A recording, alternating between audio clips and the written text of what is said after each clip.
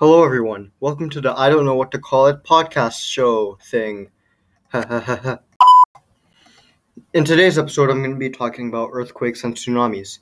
For those of you who are watching who don't know what either of these words are, a earthquake basically occurs when two of Earth's plates rub against each other or slide past each other, and basically shakes the ground.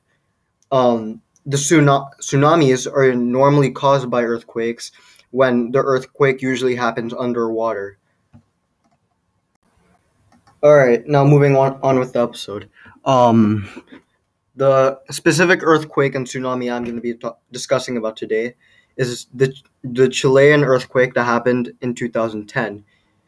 Chile suffered harshly after February 27th, 2010, after about 500 people lost their lives because of the earthquake and later tsunami.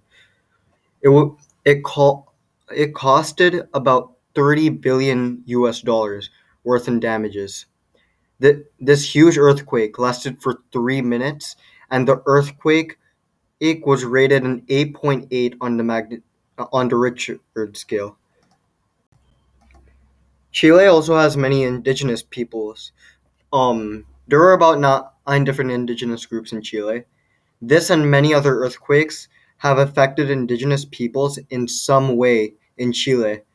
It has not only destroyed other people's homes, but also villages of indigenous peoples. The Chilean government had announced that there were about 6 regions classified as zones of catastrophe.